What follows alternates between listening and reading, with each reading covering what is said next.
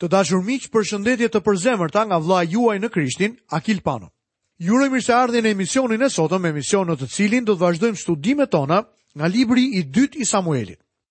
Sot do studiojmë kapitullin e 20 në këtë libër. Temat që do të shqyrtojmë janë revolta, hakmarrje, uri brenda mbretërisë, luftë me filistejnët jashtë mbretërisë. Në kapitullin e 20 gjejmë regjistrimin e një revolte tjetër kundra Davidit. Pas gjithë të lasheve që kishin ardhur mbi Davidin, mund të mendoni se Zoti do ta kishte lënë me kaq, por ai kishte thënë që shpata nuk do të ndahej nga shtëpia e Davidit. Edhe përmes gjithë këtyre vuajtjeve, ne nuk dëgjojmë asnjë rrënkim nga Davidi. Ai e di që ky është dënimi i mëkatit të tij. Me sa duket, si rezultati i xhelozisë së njerëzve të Izraelit, për shkak se nuk ishin konsultuar për kthimin e Davidit në front, shpërthen një revolt tjetër e drejtuar nga Sheba, nga fisi i Benjaminit. Lexojmë nga vargu i parë dhe i dytë i kapitullit të 20 në librin e dytë të Samuelit. Ndodhej aty një keqbërës i quajtur Sheba, bir i Bikrit, një Benjaminit i cili i ra Boris dhe tha: "Nuk kemi asnjë pjesë me Davidin dhe asnjë trashëgimni me birin e Isait. O Izraelit, secili të shkojë në çadrën e vet." Sheba quhej një Belialit, që do të thotë se ai ishte turbullues. Kështu tërë njerëzit e Izraelit e braktisën Davidin për të ndjekur Shebën, birin e Bikrit, por njerëzit e Judës mbetën të bashkuar me mbretin e tyre dhe e shoqëruan nga Jordani deri në Jeruzalem. Është e habitshme se sa besim pak ishin bijtë e Izraelit. Disa njerëz mund të thonë, ajo ishte një kohë mizore dhe njerëzit nuk ishin të zhvilluar dhe të civilizuar. Do të doja t'i pyesja ata njerëz: mos vallë mendoni se gjërat janë më mirë sot. Është interesant fakti që presidenti i një vendi apo një zyrtar i lartë bëjnë premtime që nuk duhet i bënin, por edhe kur bëhen sërish zgjedhjet, shohim se populariteti i tyre është zvogluar, aq shumë sa që nuk mund të zgjidhen më. Kjo mund t'i ndodhë kujdo personi pavarësisht se cilës parti i përket. Kjo tregon se sa e ndryshueshme mund të jetë turma. Tregon se sa të ndryshueshëm jemi të gjithë ne njerëzit. Perëndia i njeh zemrat tona. Profeti Jeremia në kapitullin e 17 dhe vargun e 9 thot: "Zemra gënjehet më tepër se çdo gjë tjetër dhe sëmuret në mënyrë të pashërueshme. Kush mund ta njohë atë?" Për zemrën e kujt po flet ky varg? Për zemrën e një diktatori brutal? Jo. Ai varg flet për zemrën tënde dhe timen. Gjërat e këqija ndodhen në zemrën njerëzore. Apostulli Paul në librin e Romakëve, kapitulli 7 dhe vargu i 18, mund të thoshte: "Në fakt, unë e di se në mua, do me thënë në mishin tim, nuk banon asgjë e mirë, sepse ndonë se e kam dëshirën për të bërë të mirën, nuk ja gjej mënyrën." 10 fiset e Izraelit ndjekin Shebën në rebelimin e tij. Lexojmë vargun e 3.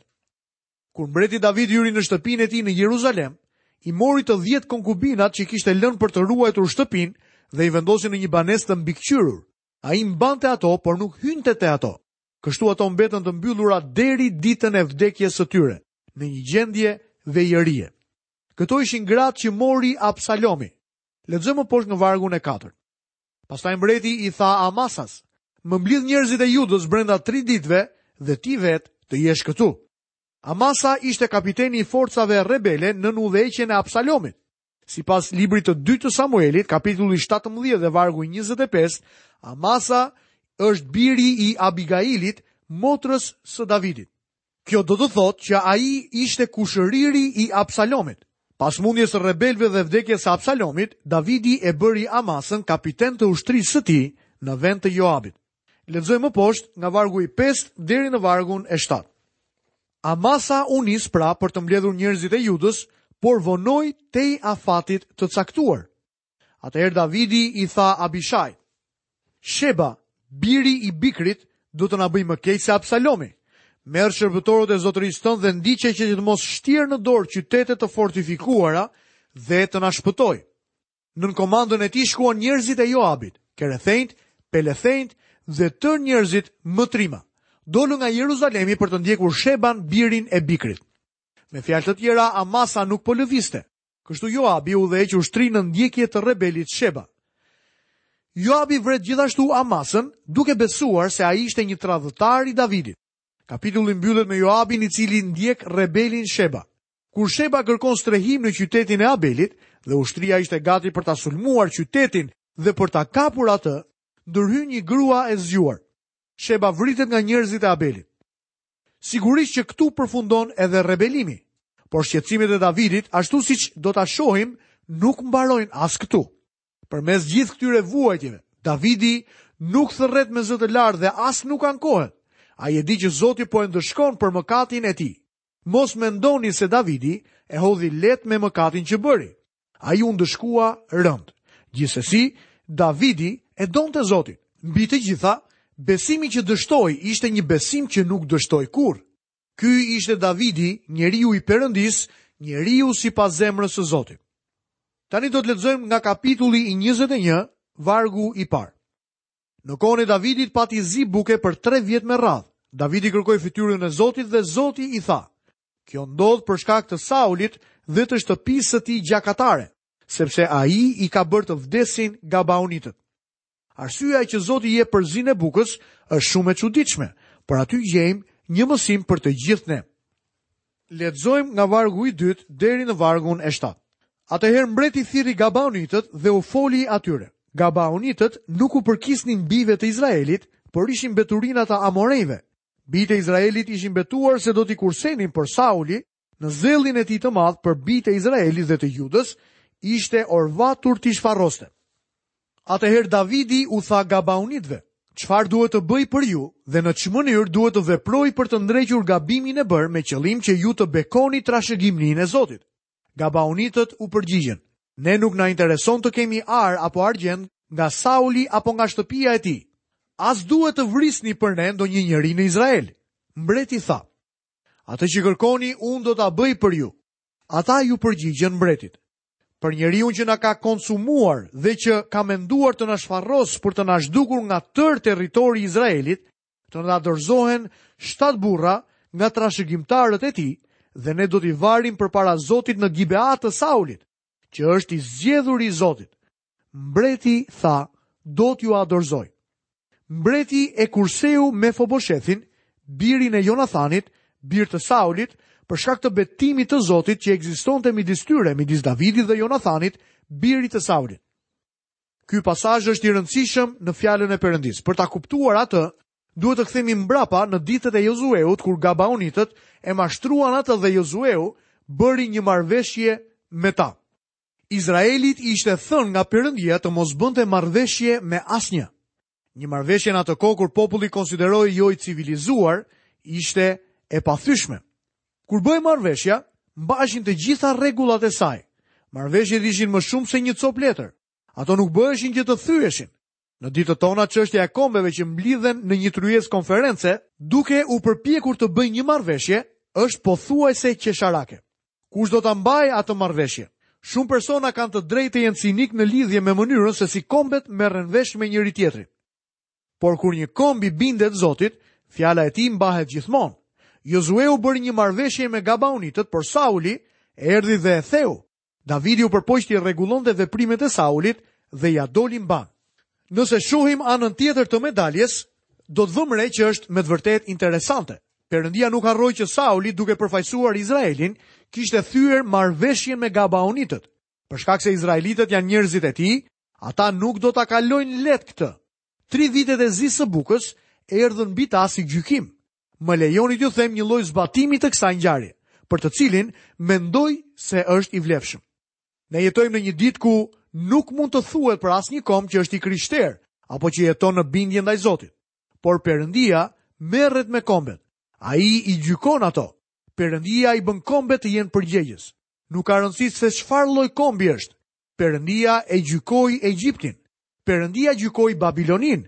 Perëndia gjykoi Asirin, Greqin dhe Romën e lashtë. Dhe Perëndia do të gjykojë çdo komb që nuk i bindet atij. Unë mendoj se ne jemi në procesin e shpërbërjes si shoqëri. Luftrat nuk kanë të sosur në kohën tonë. Ne sot flasim për paqen si kurrë më parë, por ende nuk ka paqe. Profeti Isaia thot: "Nuk ka paqe për të pabesët", thot Perëndia im. Një tjetër tregues i kësaj shpërbërje është se ne nuk kemi burra shteti. Në sa duket ata mendojnë se mund të zgjidhin problemet e botës. Në fakt, është për të ardhur keq të shohësh këtë vend pa udhëheqësa të mëdhenj. Profeti Isaia vazhdon të thotë: "Shtypësit e popullit tim janë fëmijë dhe gratë sundojnë mbi të. O populli im, ata që të udhëheqin të çojnë jashtë rruge dhe shkatërrojnë shtegun që ti përshkon." Sot shumë qytete të rëndësishme janë bërë qendra të prostitucionit dhe pornografisë botërore. Po kështu edhe shumë fe të sotme janë të rreme dhe duket se po lulëzojnë dita ditës. Jo shumë kohë më parë, Perëndia i dha kombeve një shkundje të mirë. Lexojmë më poshtë nga vargu i 15 deri në vargun e 17. Filistejnët i shpallën përsëri luftë Izraelit dhe Davidi zbriti me gjithë shërbëtorët e tij për të luftuar kundër filistejnëve dhe Davidi u lodh. I zhbi Benobi, një nga pasardhësit e gjigantëve që kishte një shtizë që peshonte 300 sikla bronzi dhe mbante në brez një shpatë të re, kishte ndërmend të vriste Davidin, por Abishai, biri i Cerujaut, shkoi në ndihmë të mbretit, goditi Filisteun dhe e vrau. Atëherë njerëzit e Davidit u betuan: "Ti nuk do të dalësh më me ne për të luftuar dhe nuk do ta shuash llambën e Izraelit." Davidi ishte një njeri i madh dhe njerëzit e tij e dinë që askush nuk mund ta zërë vendin e tij. Tani Davidi po plaket.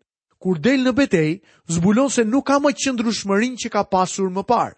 Lodhet shpejt dhe kjo është një eksperiencë e pazakontë për të. Udhëheqësit e Izraelit e shohin se Davidi është shumë plak për të marrë pjesë në betejë. Ata i thonë që ai duhet të rrijë më shumë në shtëpi se sa në fushën e betejës. Lexojmë vargun e 22. Këta të katër ishin pasardhësit e gjigantëve në Gath. Ata u vran nga dora e Davidit dhe shërbëtorëve të tij. Giganti për të cilën flitet në këtë varg është Goliathi. Besoj se e mbani mend se kur Davidi doli të ndeshej me Goliathin, mori me vete 5 gur. Kam dëgjuar njerëz që thonë se ai pati frikë se mos e godiste me të parën dhe kështu që do të kishte ca gur të tjerë rezervë. Ata që mësojnë këtë histori në këtë mënyrë, thonë që edhe ne duhet të kemi gur rezervë. Gjithsesi, shpjegimi është se Goliathi kishte 4 bij. Ata ishin pjesë e ushtrisë filistee. Davidi e dinte se në momentin që vrau gigantin nga ushtria, mund të dilnin të 4 bijt e tij, të cilët do të donin të ndesheshin me të. Edhe pse Davidi nuk kishte eksperiencë në atë kohë, sigurisht që djemtë e Goliathit do të merrin hak. Nëse Abishai nuk do t'i kishte ardhur në ndihmë Davidit në këtë betejë finale me filistejnët, një nga bijt e Goliathit, Ishbi Benobi, do të ishte hakmarr. Gjithsesi kur Davidi ishte i ri dhe doli për të luftuar Goliathin, morri me vete edhe 4 gur të tjerë për bijt e tij. Ai ishte mjaft i saktë me hoben e tij. Ai me siguri praktikoi disa orë në ditë. Lexojmë në kapitullin e 22 të librit të 2 të Samuelit nga vargu i parë. Davidi i drejtoi Zotit fjalët e këtij kantiku ditën që Zoti e çliroi nga duart e të gjithë armiqve të tij dhe nga dora e Saulit. Davidi e kompozoi vetë atë këngë me sa duket në fund të jetës së tij. Ndërkohë që i hodhi një vështrim jetës së tij të kaluar, pas se si Perëndia kishte lëvizur dhe e kishte sjell këtu ku ai ishte. Unë besoj se ai e kompozoi Psalmin 23 në të njëjtën kohë. Lexojmë vargun e 2 dhe të 3. Ai tha: Zoti është fortesa ime, kalaja ime dhe çlirimtari im, Perëndia im, shkëmbi në të cilin strehohem, mburoja ime, fuqia e shpëtimit tim, strehimi im i lartë, streha ime, o shpëtimtari im, ti më shpëton nga dhuna. Zoti është fortesa ime. Fortesa është një vend ku mund të pushosh. Krishti është shkëmbi i shpëtimit ton. Ai është themeli, ne prehemi në të. Kalaja ime, kjo frazë jepet për mbrojtjen në jetë, dhe çlirimtari im, ai do të na çlirojë nga kohët e tundimeve. Shkëmbi në të cilin strehohem. Zoti nuk është vetëm shkëmb, por ai është shkëmbi ku strehohem, shkëmbi i besimit tim.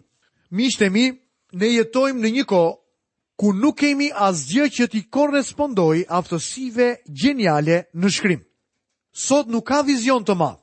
Në epokën tonë shkencore çdo gjë kryhet nga kompjuterat. Çdo gjë është e regjistruar. Ne e dimë që 2+2 bëjnë 4, por nuk duket sikur prodhojmë ndonjë gjë vërtet origjinale. Jeta është shumë monotone kur Perëndia lihet jashtë saj. Davidi përkundrazi e pranon Zotin në të gjitha eksperiencat e jetës së tij dhe shprehja e tij poetike e mirënjohjes është një kryevepër e letërsisë. Lexojmë vargun e 36. Ti më ke dhënë edhe mburojën e shpëtimit tim dhe mirësia jote më ka bërë të madh. Davidi ishte një njeri i ashpër, a ishte gjak nxehtë, por Perëndia ishte i mirë dhe dashuria e Davidit dhe miqësia me Zotin e qetësoi atë. Ajo e bëri Davidin një njeri të madh. Mirësia jote më ka bërë të madh. Unë dhe ti kemi nevojë të shoqërohemi më shumë me Zotin. O sa shumë kemi nevojë për Zotin në këtë kohë që po jetojmë. Ky është një psalm i mrekullueshëm. Psalmet e Davidit janë të mrekullueshme. Ato të hapin sytë dhe të japin jetë. Ato bëjnë që të jetoni si miq. Dëgjojmë shumë shpesh për njerëz që duan të jetojnë.